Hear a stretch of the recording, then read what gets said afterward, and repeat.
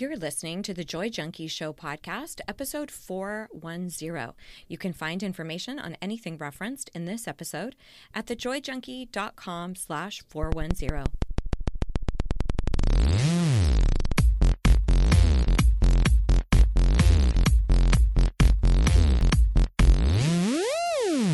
You're listening to the Joy Junkie Show, your source for getting your shit together in love and life. Wouldn't it suck if I really talked like that? Without further ado, here's your host, life coach, speaker, all-around badass, Amy E. Smith.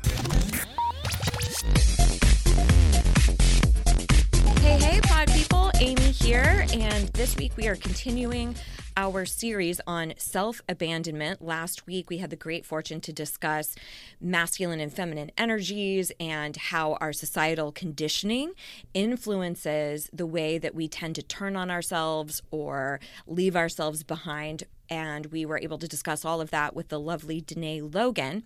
Danae also co-hosts a podcast called Cheaper Than Therapy with a lovely psychotherapist named Vanessa Bennett. So I wanted to have the two of them on in two separate episodes to get their take on their unique expertise around self-abandonment. So Vanessa Bennett focuses a lot around the concept of codependency and how that is related to kind of putting ourselves on the back burner or making everybody else more important. So I am going to give Vanessa a ring here in a moment. I'm really hoping I can catch her. I know she's been super busy with her toddler and potty training and all of that. So hopefully I can get her on the phone. Let me tell you a little bit about her and her expertise in this space. She has a background, an entire decade actually, in the New York advertising world and sort of the hustle and bustle, fast-paced world of being a producer and marketing manager for global powerhouses like Coca-Cola, Unilever, P&G. That kind of hustle influenced her to want to have a little bit more balance, decrease the stress, which led her into the world of psychotherapy and also yoga as well, yoga and meditations. So now she works in Los Angeles as a psychotherapist, as both a mindfulness and codependency coach. She talks a lot about codependency on her TikTok account. I highly suggest you check her out. We'll make sure that we put that in the show notes. And of course, you do not want to miss the Cheaper Than Therapy podcast that she co-hosts with Danae. And I just recently found out her partner is also a therapist as well. And they co-host a show called It's Not Me, It's You, which I think is brilliant.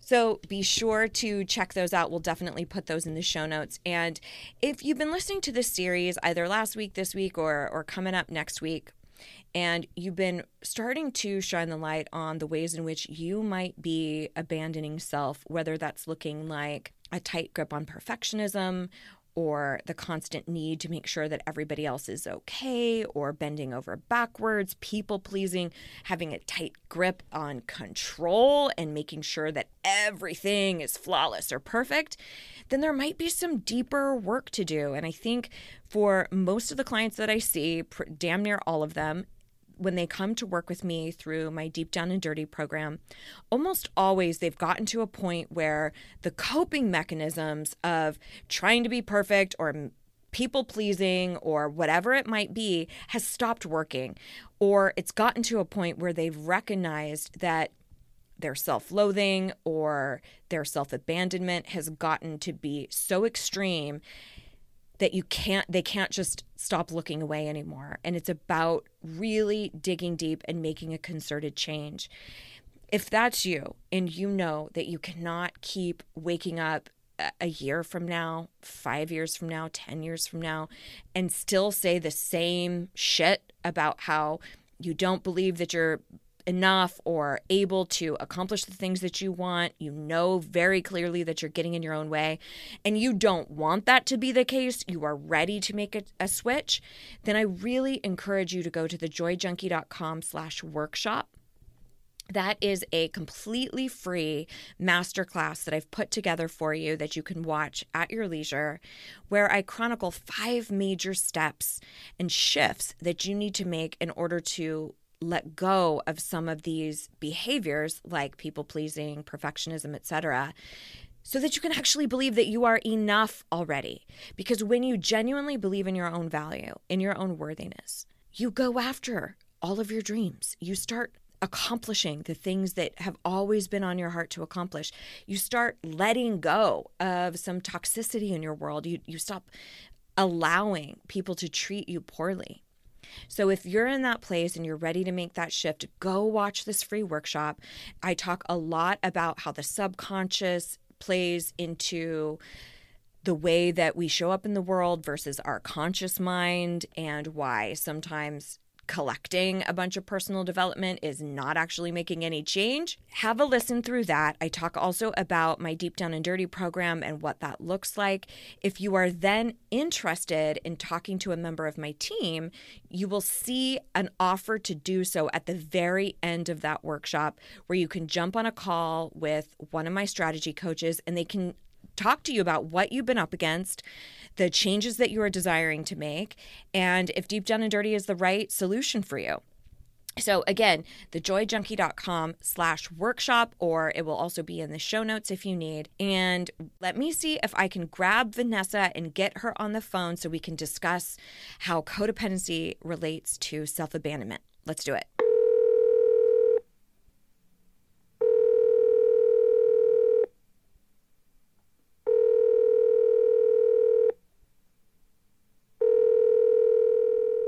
Hey, Amy. I'm so glad you called. Hey, Vanessa, I'm so glad I got you. How are you? I'm okay. Kind of caught me at an interesting time, but toddlers and potty training is always an interesting time. So I won't go into details. Oh, well, I don't envy you, and I also admire you, but hey, listen, so I am hanging out here with the audience, and we've been talking about self-abandonment and how that relates to codependency. And I know that's something that you talk about constantly, and I would love to get your take on it. Do you have a little bit of time that I could let's do it. Okay, cool. Yay. So as you know, we had Danae on last week, who's your brilliant co-part of the Cheaper Than Therapy podcast. And I just adore the two of you so much. And so I'm thrilled to be able to connect with each of you individually. So on this topic of self-abandonment, can you just sort of as a precursor before we jump into this, how do you even define self-abandonment? It's anything we do that really goes against our core self with a capital S. So our gut is telling us something and we do something different. I guess our inner sense of who we are longs for this thing, and yet we do the other thing, or we go the other direction. So it's any time that we are really almost choosing, mostly unconsciously, but sometimes consciously, to go against that inner self. And I think a lot of times, I'm not sure if you see this with your clients or not, but where we kind of get to this place where we start to up the ante on the consciousness, where we go, God, I do this a lot, or I let that person get their way a lot. And sort of these things that have been a coping mechanism or have possibly been unconscious in the past are now starting to become really prevalent. And, oh shit, I need to start shifting some of this in order to, actually find my inner belonging, as you say. Yeah. I mean, I think that's step one, right? Step one is actually making the unconscious conscious. And that really typically comes from doing, whether it's the therapy or the coaching work. Sometimes it can come from the aha moments and from reading something that really brings something up in you. A lot of times it comes from just deep pain and suffering, where, we have these moments where we're like, oh my God, I can't go back in time. Like, this is horrible. And there's that like alchemical kind of burning that's happening, where it's like something is coming up that we can't push back down. And so that process usually has to happen first. We've got to make it conscious before we can actually start tackling it. Yeah, for sure. I oftentimes will say, awareness is the win, because until you are clear about what is actually transpiring, you can't really untangle it or make the shift. So I'm curious, when we're talking about this concept of self-abandonment, how does that relate, or what is the connection with that and codependency? I mean, codependency is self-abandonment. Codependent behaviors are behaviors of self-abandonment. So they go hand in hand. When you are acting out of your codependent behaviors or your codependent personality structure, you are acting out of a place of abandoning the self. Usually codependency is really rooted in, because it's rooted in a fear of abandonment and a fear of rejection, we will mold and shapeshift ourselves in order to do whatever we've got to do to not lose that attachment, right? And so that molding and shapeshifting is actually a process and a form of self-abandoning. So then how do you describe, because I think there's a handful of terms sort of in the personal development or therapy spheres that get thrown around. Narcissism is one of them. We'll definitely talk about that. But codependency is another one where I think sometimes people conflate their needs or things that they desire inside of a relationship. And I think disproportionately as women, we're told you're not expressing things that you might need or desire. Now you're needy. Now that's a bad thing. Now you're naggy. So how would you even define codependency then? Yeah, I mean, I talk about this a lot when I'm doing my classes and courses on this topic, which is, the term itself. I mean, it originated in a very specific way, which was to kind of describe the wives of the alcoholic husbands, right? I mean, that's really where it started, was in the AA and then Al-Anon world. It is now so much larger than that. And in my experience, every single one of us in a Western society, I can't claim to speak for other kind of, cultural constructs. Every single one of us in some way or another has some kind of codependent behavior. So it's not like, oh, I am a full-blown codependent or I am not a codependent. I don't think it's that simple. The way that I really describe it is codependency is simply this. If you're good, I'm good. If you're not good, I'm not good. It's really that simple. So I am basing my emotional self, my emotional stability, how I show up emotionally on somebody else outside of myself, right? So, and a lot of times what that also looks like is I'm actually basing my sense of self-worth on somebody else. It's not coming from within. I kind of always had this idea that it had to be both parties had to be codependent, but it's not. It's more reactionary, you're saying. It can be. Yeah. And I mean, I think the reality actually is that if we're talking about a relationship, so whether that's a friend relationship, romantic, whatever, even family, it's very rare that only one person in a dynamic is displaying codependent behaviors or symptoms and the other person is not.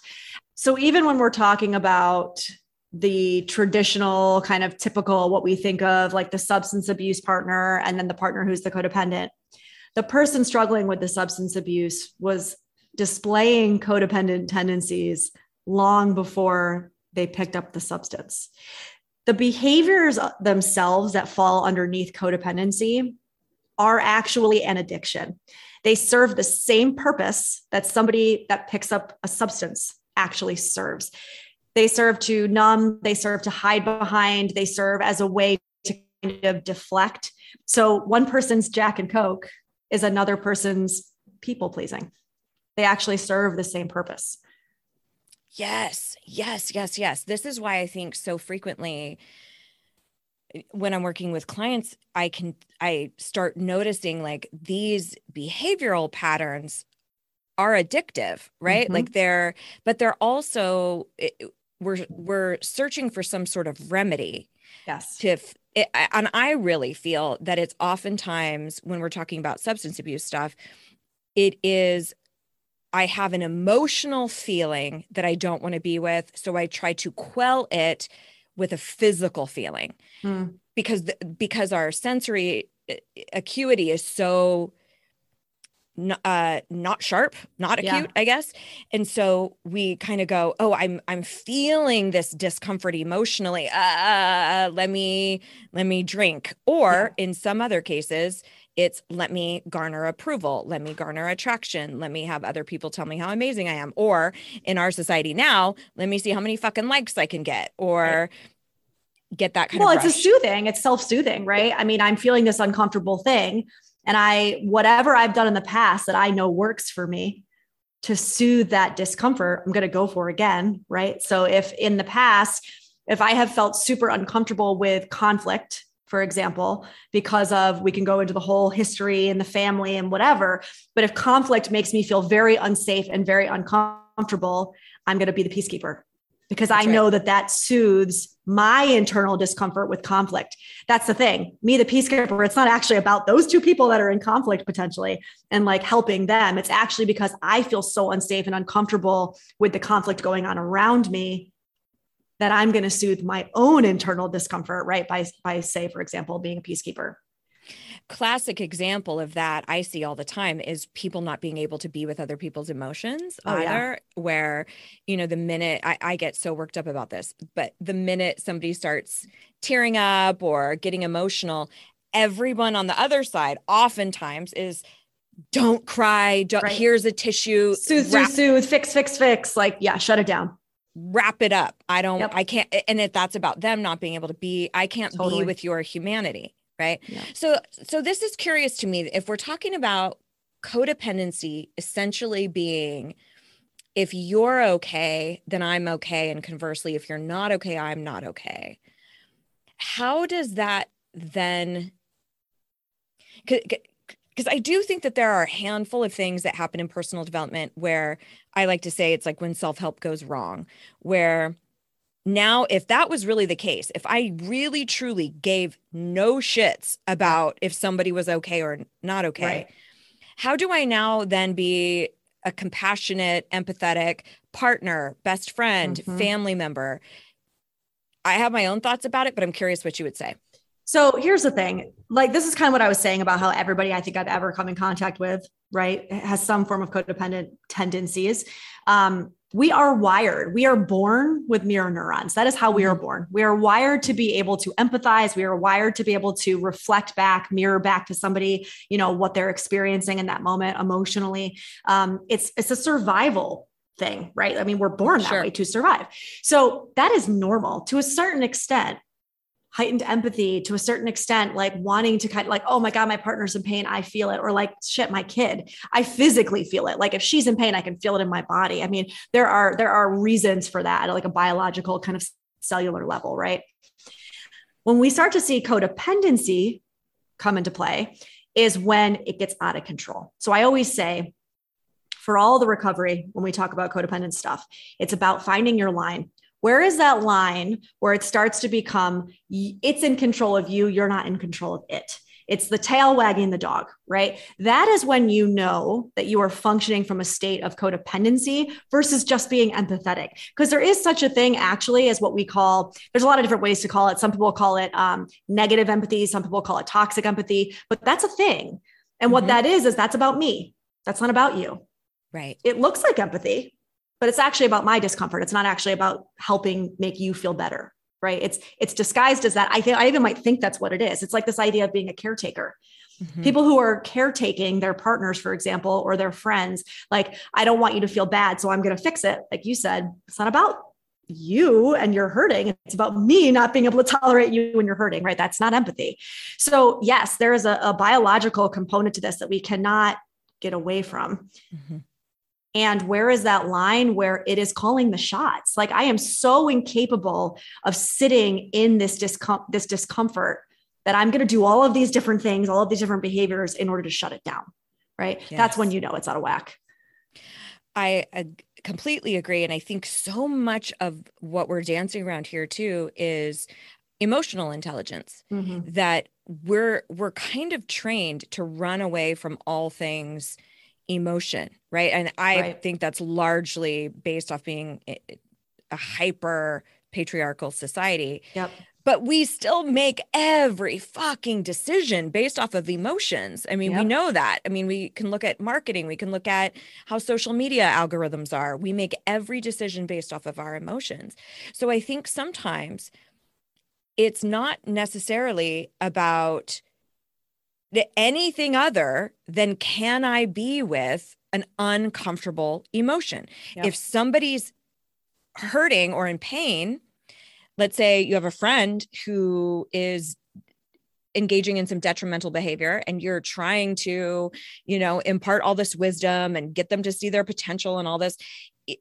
sitting in the fact that that's not actually your responsibility and that it's so painful to witness somebody hurting themselves in that way, and recognizing that it's out of your control, just sitting in that is so wildly fucking uncomfortable that we go into the phrase of, there must be something I could do.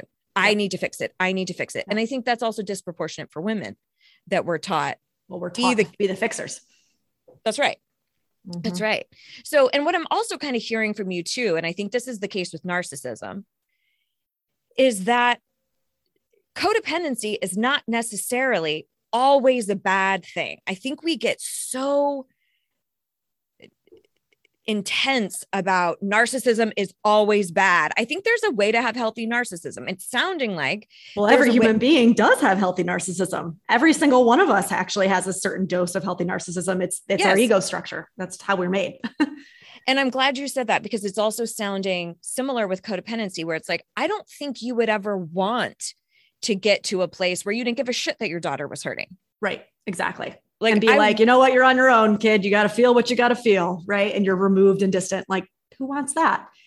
Yeah. I think, and we do that with everything. We do it with perfectionism. We do it with people pleasing. We do it. And I'm like, no, there's sometimes, like, for example, people pleasing, which I speak about all the time.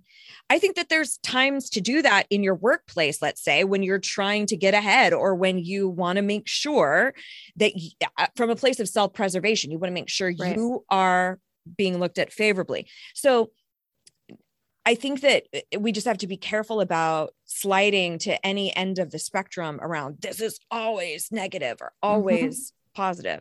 Well, and I think every single one of those examples you just gave is actually within the symptoms of codependency. So whether it's people pleasing, whether it's perfectionism, and again, black and white thinking, wanting everything to be in a box, it's got to be this way or this way, and not really having any room for that kind of gray area in between. I mean, these are all symptoms of codependent behaviors, actually. I mean, these are codependent behaviors rather. And so you're right. It's like sometimes, and this is again, every single one of these behaviors, if you're in recovery, and here's the thing, if I say I struggle with codependency, let's say I have a list that I could give you of like 20, let's just say 20 symptoms. The thing that people have to understand too, is that you don't have to check all the boxes to say you struggle with codependency. And it's not going to look the same. It's not only going to be codependency in one of your relationships. That's also not how it works. If I were to look at like my relationship with my mom, I might struggle with symptoms like 1, 2, and 5 on that list. In my partnered relationship, it might be 8, 9, and 10. In my friends, it might be 11 and 12. And so it shows up differently because different people bring up different responses in us. We respond differently, like at work, for example, than we're going to in an intimate situation. But any of those symptoms, even like people pleasing, for example, they're all going to have that line. Where is the line where this becomes unhealthy? That line is going to be different for all of us, right? I can't tell you what that line looks like for you. You need to figure that out through your own work, right? Around this stuff. But like people pleasing, I always say to people, codependents are amazing chameleons. We have this ability to kind of show up however we need you, however you need me to show up. So like I can be whoever I need to be in whatever situation I need to be, right? Here's the thing. I love that I have that talent. Because now that I understand it and it's not controlling me, I see it as a superpower. So I love the ability, like you said, where I've got this like self-preservation where I can be like, okay, I need these people to see me in this way and in this light because I know how that's going to benefit me, but I'm doing it consciously. It's not, again, the tail wagging the dog, right? And so that's what we have to really understand about these behaviors. Any one of these, I always say they can be your superpower or they can be your kryptonite. It just depends on how well you understand them and are they in control. I love this. I love that you're saying this because a lot of the ways that, or a similar way that I've described it is that, am I doing these things because it's genuinely fulfilling me? Like caregiving, for example, that's a classic people-pleasing behavior, right? But you could be wildly fulfilled by caretaking or by philanthropy or by impact. But it's a very different thing to say, I'm not valuable or I'm not worthy unless I'm caretaking. Right. Unless they see the value in me. Right. So this is so fantastic. I'm curious though, where is the line or the delineation between codependency and enmeshment? So I would say that enmeshment is potentially something that ladders up to codependency. I mean, I will say that what we see in enmeshed parents who actually struggle with enmeshment with their children, a lot of times those children will grow up to have codependent behaviors. So a lot of times it is almost like a precursor, or it kind of comes along with other behaviors that are codependent behaviors. Because again, this idea of enmeshment really is like, I don't know where I end and you begin. It's like, I'm so involved that I actually can't see my borders, my boundaries. And so enmeshment can really just be another symptom of codependent behaviors or codependent personalities. But it sounds like it's more of an extreme. Enmeshment to me is like, when I think back even to like being in school and like learning about, whether it's like child psychology, enmeshment feels like one very specific thing. So like I lose myself completely in this person. I am incapable of like separating me from them. And I'm like almost like hovering or smothering. It doesn't necessarily feel like that's bad or like better or worse. It just feels like that is one component of then many other symptoms. That's the way that I look at it. And I kind of work with people on is like, oh, you have enmeshment problems. Great. Well, it's one symptom of probably many of your struggle with codependency, which is really just rooted in your fear of abandonment and your fear of rejection. And so you can kind of follow the thread back and say they all ladder up to this larger fear, right?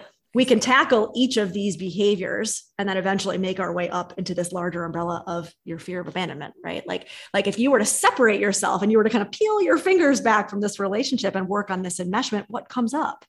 Right? Sure. Why are you clinging so much? Like, what is the fear there? Right. And most likely that fear is going to be around this not being needed, or this fear of being left, or this, so they're so intertwined. So it's essentially a myriad of different coping mechanisms. 100%. That's exactly what it is. It's what we call maladaptive coping mechanisms, right? It's like, I learned at some point in my journey that if I did this maladaptive thing, I would get this need met potentially. And so once I learned that worked, I'm just going to keep doing it. Despite how detrimental it could possibly be. Okay. So enmeshment, I'm viewing as almost in high school when you have your friend who all of a sudden they start dating a jock and now they're all into sports and they want to wear a Letterman jacket and they want to do all, and then they start dating the goth person and now they've got a tongue piercing and, docs and spiky hair and all, and sort of that whole complete loss of self, or even where there's no other conversational piece when it's like, hey, how are you? And it's only related to that one piece that they've started identifying themselves as. So that's interesting. So then I've always kind of heard interdependency as the like, this is supposed to be the healthy one. So is that true? What are your thoughts on interdependency? Yeah, sure. I mean, I think that people are always looking for like, it's kind of like attachment styles. It's like, oh, I'm either this, or this. It's like, I'm either avoidant or I'm anxious and I should be moving towards more secure. I think people, by human nature, I think we all try to like put things into neat little boxes. If using the term or the idea of interdependence is helpful for people to say, this is the North Star, this is what I should be moving towards, then by all means, because really what you're looking at when you look at like what falls under interdependence is essentially like the healthy versions of these codependent behaviors, right? It's that middle ground. I see. It's that gray area. It's like, I'm able to have, secure and clear boundaries. I'm able to be separated from my partner and come back together with my partner. And that doesn't give me massive anxiety. So it's all these things that would really say it's a secure attachment. And I'm not struggling with the tail wagging the dog, if you will, of those codependent behaviors anymore. I know we've talked a little bit about the symptoms of codependency and what that looks like. And we've danced around a couple of them. And I know you did a whole series of this on TikTok, which we'll definitely link to your TikTok channel. And we talked about a couple of them, but one that you just brought up here, the idea of being massively anxious when you're away from someone. Are there a handful of other ones? I know we talked about people pleasing. Anything else that you wanted to throw in so that people could kind of go, oh, shit, maybe I do have some codependent behaviors that I didn't recognize? This need to be needed is one of them, right? So like equating being needed with being loved. I see this a lot. Wow. So it's like, okay, so if I'm not providing value in some way, then am I even worth it? Right. And so this is where we see a lot of this caretaking, and the kind of problem solving and the fixing. And, I need to be doing constantly in order to be worthy of love, having a fear, like a guilt for being assertive or speaking up, having a lot of guilt around that. A lot of codependency is really rooted in lack of self, period. So really not knowing, like, it's not as easy to say to somebody who's struggling with codependency, I'm not going to go, oh, just go communicate your needs. Because for most of us at the beginning of our healing journey, it's going to be like, well, I don't even know what my fucking needs are. Right. I don't know what my needs are. I don't know what my wants are. I don't know what my desires are, because codependency work at its core is actually identity work. Mm-hmm. Right. It's actually about who am I even underneath it all. And so many of us have created a structure of identity around being needed, around being successful, around being this certain thing to this certain person. Your feelings are hurt. Okay, let me tend to that, but not pay attention to myself. It's all outward. Right. And so much of this is really about like learning who the hell I am. So that was a long-winded way to say, like, maybe not being really clear on what your needs, your desires, your wants are, not even being able to communicate them. This idea of like having a fear of being judged if you kind of were open about what you needed and what you wanted, right? This fear of being needy, quote unquote. Yeah. Another one that I see show up is ruminating. So frequently obsessing about interactions with people long after they're over and done with. And again, it's about me. Like, oh my God, if I had said this differently, then this would have gone differently. And what if I had done this? And what if I had done that? You'll see a lot of like victimhood and martyr syndrome. Yes. In people who struggle with codependency, right? That's a very addictive feeling, to be the victim. Absolutely. Because then you literally have to take zero ownership, zero action. Like you can just wallow in, first of all, the attention that you get, but then also in lack of action. You just don't have to do a damn thing. Yeah. It's so lazy. It is. And again, it's a maladaptive coping strategy, right? It is something that we've learned along the way to save ourselves and make ourselves feel better and to survive. But yes, I 100% agree with you. And I'll tell you, when I give my classes, I usually say, like at the beginning of each one of my classes, you're going to hear some shit about yourself that you do not want to hear and that you do not like.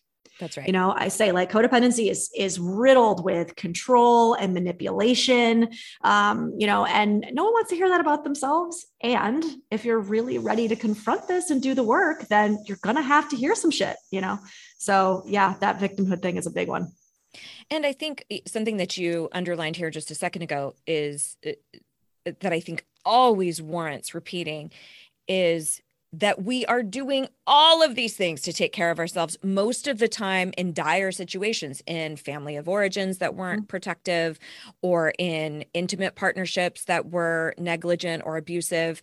And I think, thank God, we're starting to see so much more evidence around behaviors that we've accepted from other people that we've just maladapted to, instead of going, hey, it's not okay to treat people like that or to say those things, or that's actually abuse.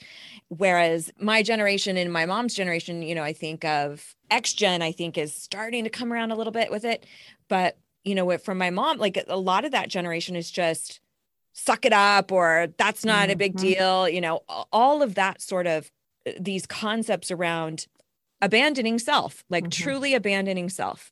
Well, here's what's really interesting about that, Amy, because you're right. I say this to people, I have a whole series around upbringing, and I tell people a lot, you're right. That generation prior to Gen X, which is really like the boomer generation, which by the way, fascinatingly enough, there have been studies that have shown that the boomer generation has the highest amount of narcissism of any generation. I do not doubt it. Which then think about how that parenting style then affects the generation after, right? Now you have a massive generation of codependents out there. Not surprising, by the way. They're that generation of like, pull yourself up by your bootstraps. Children should be seen and not heard. You're too much right now. Go to your room and come back when you're calm, right? Yep. And so all of these types of parenting is what we see then kind of manifests into these codependent behaviors, right? So speaking of narcissism, we've talked about this a little bit. Talk to me, and I'm starting to kind of see it a little bit clearer now, but I'd love your take on the connection between codependency and narcissism. Oh, this is a hot one. People hate when I talk about this because I think it makes them squirm, the codependents anyway, on that side. Codependency and narcissism as personality structures are actually very similar. There's a lot of overlap. The kind of biggest component is that both of them are other oriented, meaning I get my sense of self outside of myself. The major difference here is that the narcissistic, the drivers or the intentions behind the behaviors usually are less kind. They're both self-serving, both the codependent and the narcissist. But usually the codependent, even if it really is in like, I need to soothe my own anxiety, there is a lot of care and empathy that is going into the behaviors, right? Even if it gets out of control. That's not the case with the narcissist. It's an indulgence. It's a lot more about like the ego. It's a lot more about like, I don't know, I want to say negative, but that just feels too broad. Whereas again, the codependence kind of drive is more in, I care too much. But people hate hearing that because especially on the codependent side, I'm like, ooh, I hate to say this, but this is why those two personality structures do tend to be so attracted to each other, because it's just like any other structure. When we look at like the anxious and the avoidant attachment style, they love each other, right? When we look at the overfunctioner and the underfunctioner, they love each other. Same thing with the coda and the narcissist, right? They love each other. There's a lot of similarities and yet they activate the shit out of each other. And so that's why they tend to be so drawn, or that's why you'll have a narcissistic parent that will essentially create a codependent child because of the similarity in the structure. That's super fascinating. I had always thought that sort of the definition of narcissism, and I could be completely off on this, was sort of a fundamental lack of empathy, a lack of understanding what's happening over there. That's a symptom of narcissism for sure. But the actual kind of construct of narcissism as a personality structure really has to do with, at some point, whether it was capital T trauma or like a lifetime of lowercase t trauma, at some point you learned that your sense of self was just such garbage. Like you feel like you are such a piece of garbage that you can't tolerate that true belief. Like none of us can really tolerate at our absolute core that we are completely and totally useless as a human being. There's nothing good about us at all. What happens is if I have that belief, especially as a child, I'm going to build walls around that and guards around that. Right. And so then I structure that. That's like this tiny little thing in the center. And then around that is all of these egoic structured walls of like, I'm awesome. I'm great. You're horrible. And I'm good. And then we start to see all these narcissistic behaviors. All of those behaviors are basically defending against this true core belief, actually, that I'm completely worthless. Yes. Interesting. So I'm kind of picturing all of us on a battlefield, being kind of wounded and then just picking up anything we can to protect ourselves. So some people choose a sword, some people choose a bow and arrow, some people choose, just a shield. I'm just going to hide under this shield. And then those all have subsequent behavioral issues. If you pick up the shield of narcissism, now it becomes sort of someone's got to win. Either you win or I win, and I sure as fuck am going to win. Yes. Yep. Survival, literally like it's like a to the death kind of thing. And the thing that's so interesting about narcissism is that personality structure, this is where you'll see the difference between the narcissist and the codependent. First and foremost, I get asked this question all the time. Oh my God, but am I a narcissist? Does that mean I'm a narcissist? Well, if you're asking me that question, most likely the answer is no, because the thing that's interesting about the narcissistic structure is that, and as therapists, we actually say amongst ourselves that they're like, most of us really intensely dislike working with narcissists, even if they ever come in your door. Because as a therapist, it's rare. They'll usually get dragged there by a partner, right? Because they don't have the ability to be insightful. They don't have the ability to have self-awareness.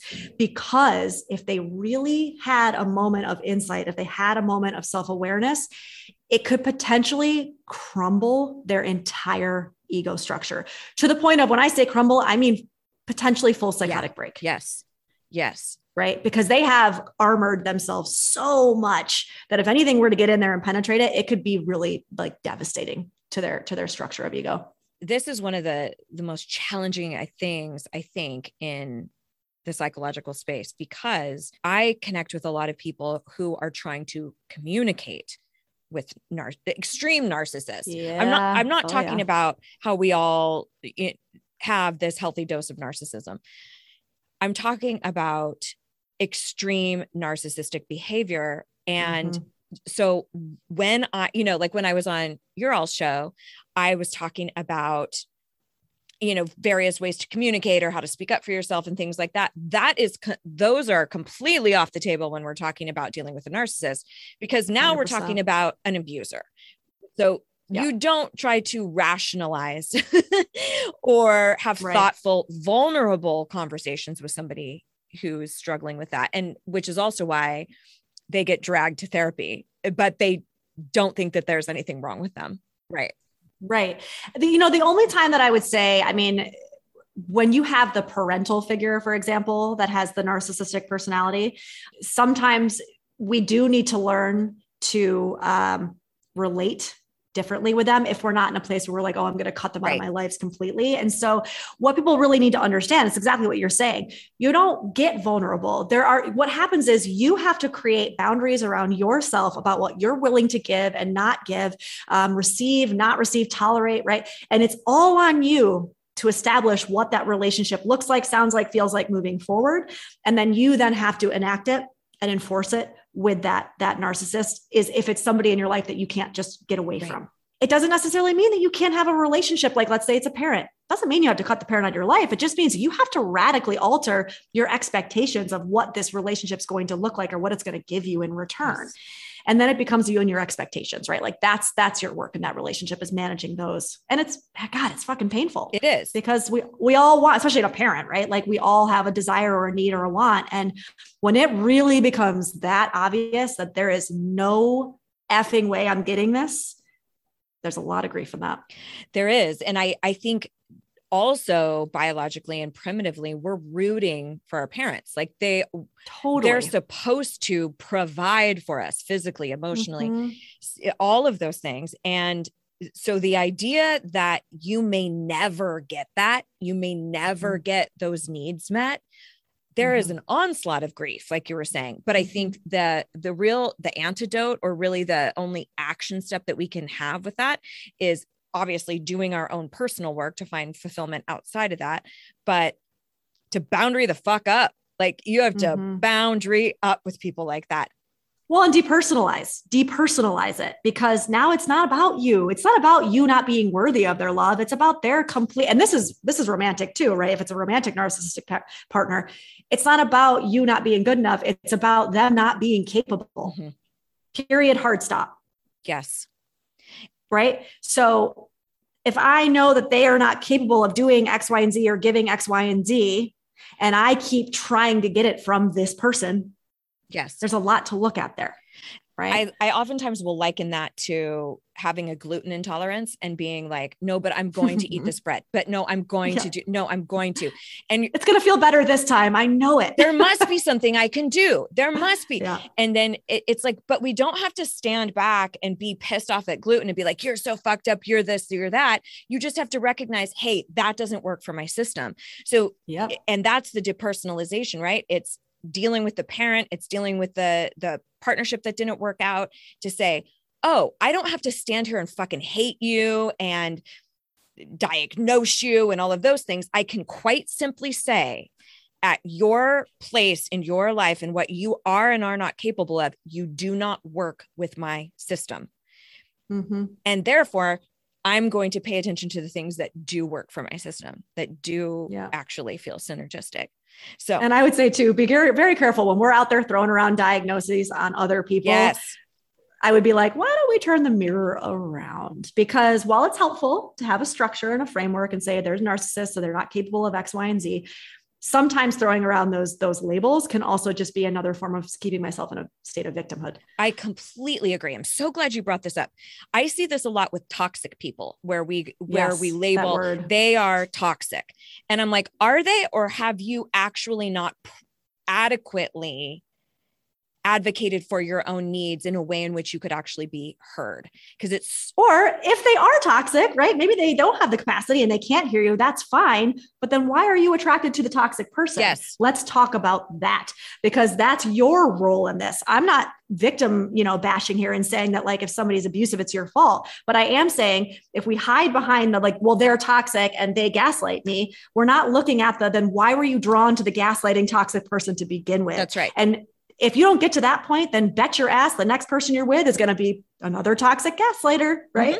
Completely. Yeah. Completely. So I'm so with you on this, also because there's a sliding scale of narcissism. Like, it's not totally, it's a personality spectrum. It is a complete spectrum. And there are parts of it that I think are totally work withable, that you can surmount, that you can have thoughtful understanding with, but that's going to take maturity on your behalf and working through your own shit. And I am constantly looking at, as I'm sure you are too, with both my husband, my colleagues, my best friends, whenever there's unrest, I'm constantly checking in on, especially if I feel victimized, what's my role?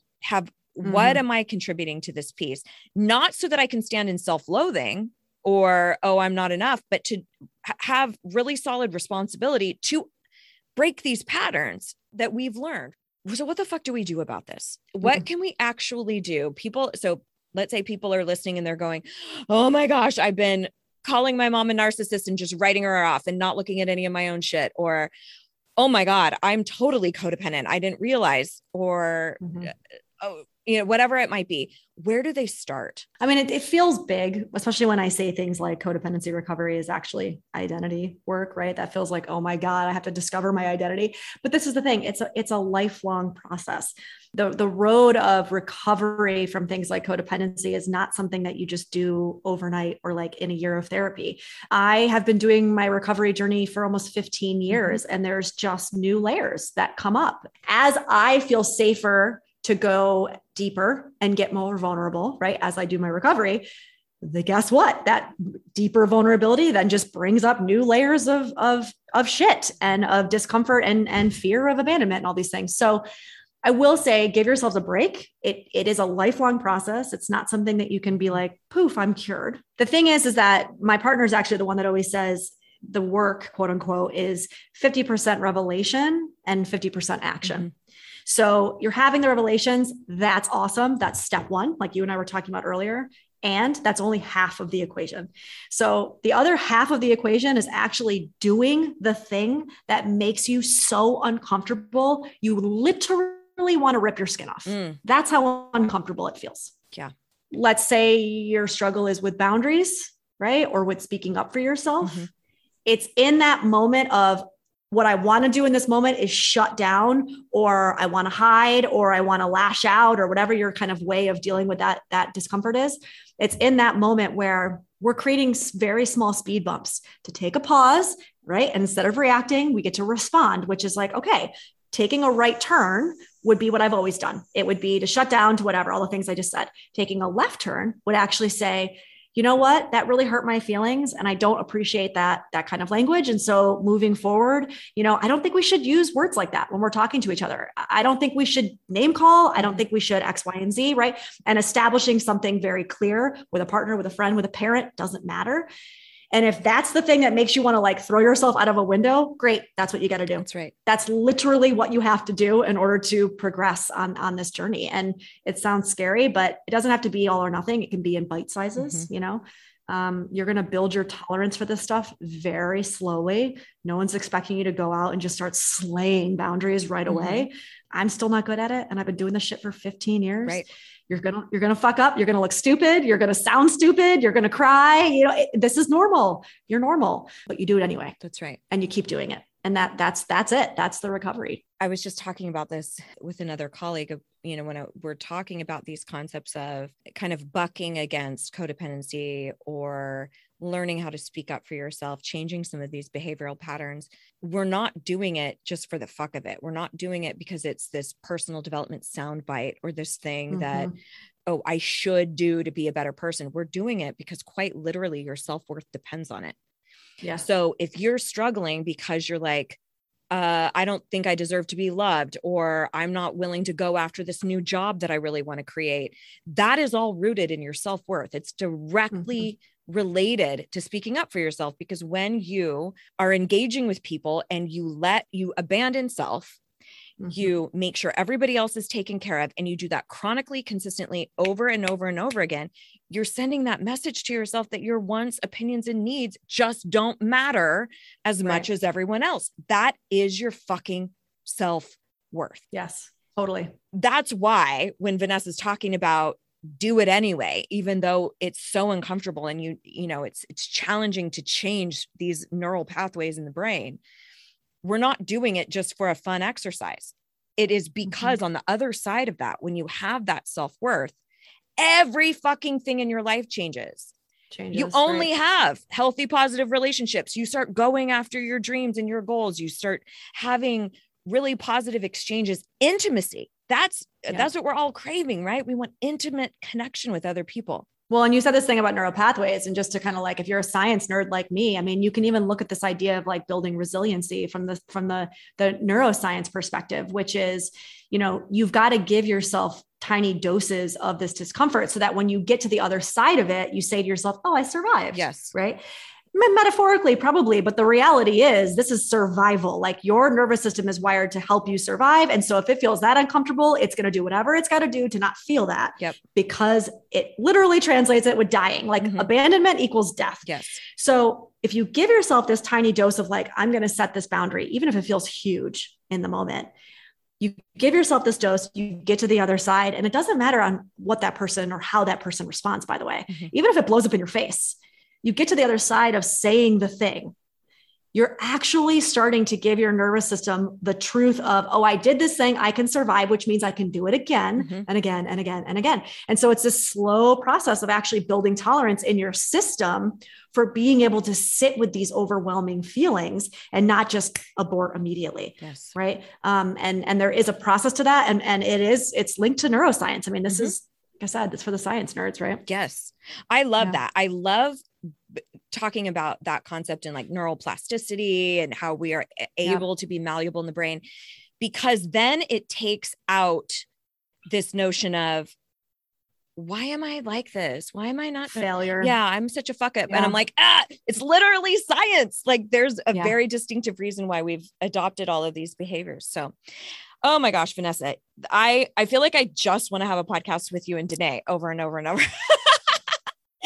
I've had all the time. Oh, I just adore the two of you. And it's been such a treat to have your separate insight, completely different directions that we went all around this concept of self-abandonment. So it's been such a pleasure. I know the two of you have a retreat coming up. So tell us a little bit about that, and then where people can find you if they want to stalk you out, and we'll put that all in the show notes. Yeah. I mean, funny enough that you were already planning on doing this kind of series or conversations around self-abandonment. That's really what the retreat is about. So Danae and I are getting together. We're going to do an actual in-person retreat, which feels insane at this point in time, right? In our lives. We're like all hungry for real live human connection. Safety precautions are all going to be in place and things like that. But it's going to be in a place called Carefree, Arizona, which is this lovely little like pocket of healing, kind of nestled in the mountains. And it's going to be a week long. It's the first week in January. So the 2nd till I believe the 7th, we literally just signed the contract. We're so excited about it. And it's all about from self-abandonment to inner belonging. So we're going to get in there, talk about the root cause of all this stuff, start kind of challenging these false beliefs, and then get into the tangible tools as well. But there's going to be sound baths, and there's going to be movement and meditation and all kinds of goodies for the soul. So you should join us. It's going to be fun. And you should join us, Amy. It'll be fun. I'm thinking about it. I was like, oh, that sounds amazing. So where's the URL, or where do they go? So you can find it on right now on our Instagram. We'll link out to everything. We're literally just signing contracts, dotting the I's and crossing the T's. So for now, if you go to my Instagram, Vanessa S. Bennett, Bennett, in my profile, I have all the links to everything. You can find it there. Cool. And then I'm also on TikTok as the Coda Yoda. And that's just where I serve you up some bite-sized codependency specific stuff, because Instagram is kind of all of the musings, if you will. Nice. Yeah. Oh, that's fantastic. This has been such a amazing conversation. I always get like, why can't I go for 2 hours or 3 hours? I know, right? Same. You're just positively delicious. So thank you. Well, we become the Tim Ferrisses of the world. We can then go for like 2 hours, right? Right. Oh my gosh. Well, thank you for taking the time out from your very busy potty training. I'm glad I caught you at such a good time. And I just adore you, my friend. Thank you for sharing your insights. Thank you so much for having me, Amy. This was great. All right. I'll talk to you later. Bye. Bye. Oh, wow. Well, I am so glad that I had the great fortune to get her on the line. She is a wealth of information. I hope that you found some really awesome nuggets and tidbits and insights from what Vanessa shared with us today. And as always, I really think it's important that we don't just consume. Even as Vanessa mentioned earlier, it's not just about the awareness, it's also about the action. So instead of just consuming all of this information, what are you going to do with it? What are you going to change or alter, or what are the shifts that you're going to make in order to start implementing some of this stuff? It might be heightening awareness. It might be hiring your own coach or therapist, or checking out the workshop that I have for you at thejoyjunkie.com/workshop. It could be digging into a book about codependency. What is the action step? Maybe it's even speaking up for yourself. Maybe it's noticing who are the people in my life that trigger me, where I tend to abandon myself. I quiet myself. I silence my tongue. And I actually need to be vocal. Where are those places? So start thinking, what are my action steps? And it's okay if it's a baby step, and it's okay if there's just one. But for goodness sakes, please do something. Don't just turn off your iPod, or I don't know. Do people have iPods anymore? Such a Gen Xer. Oh my God.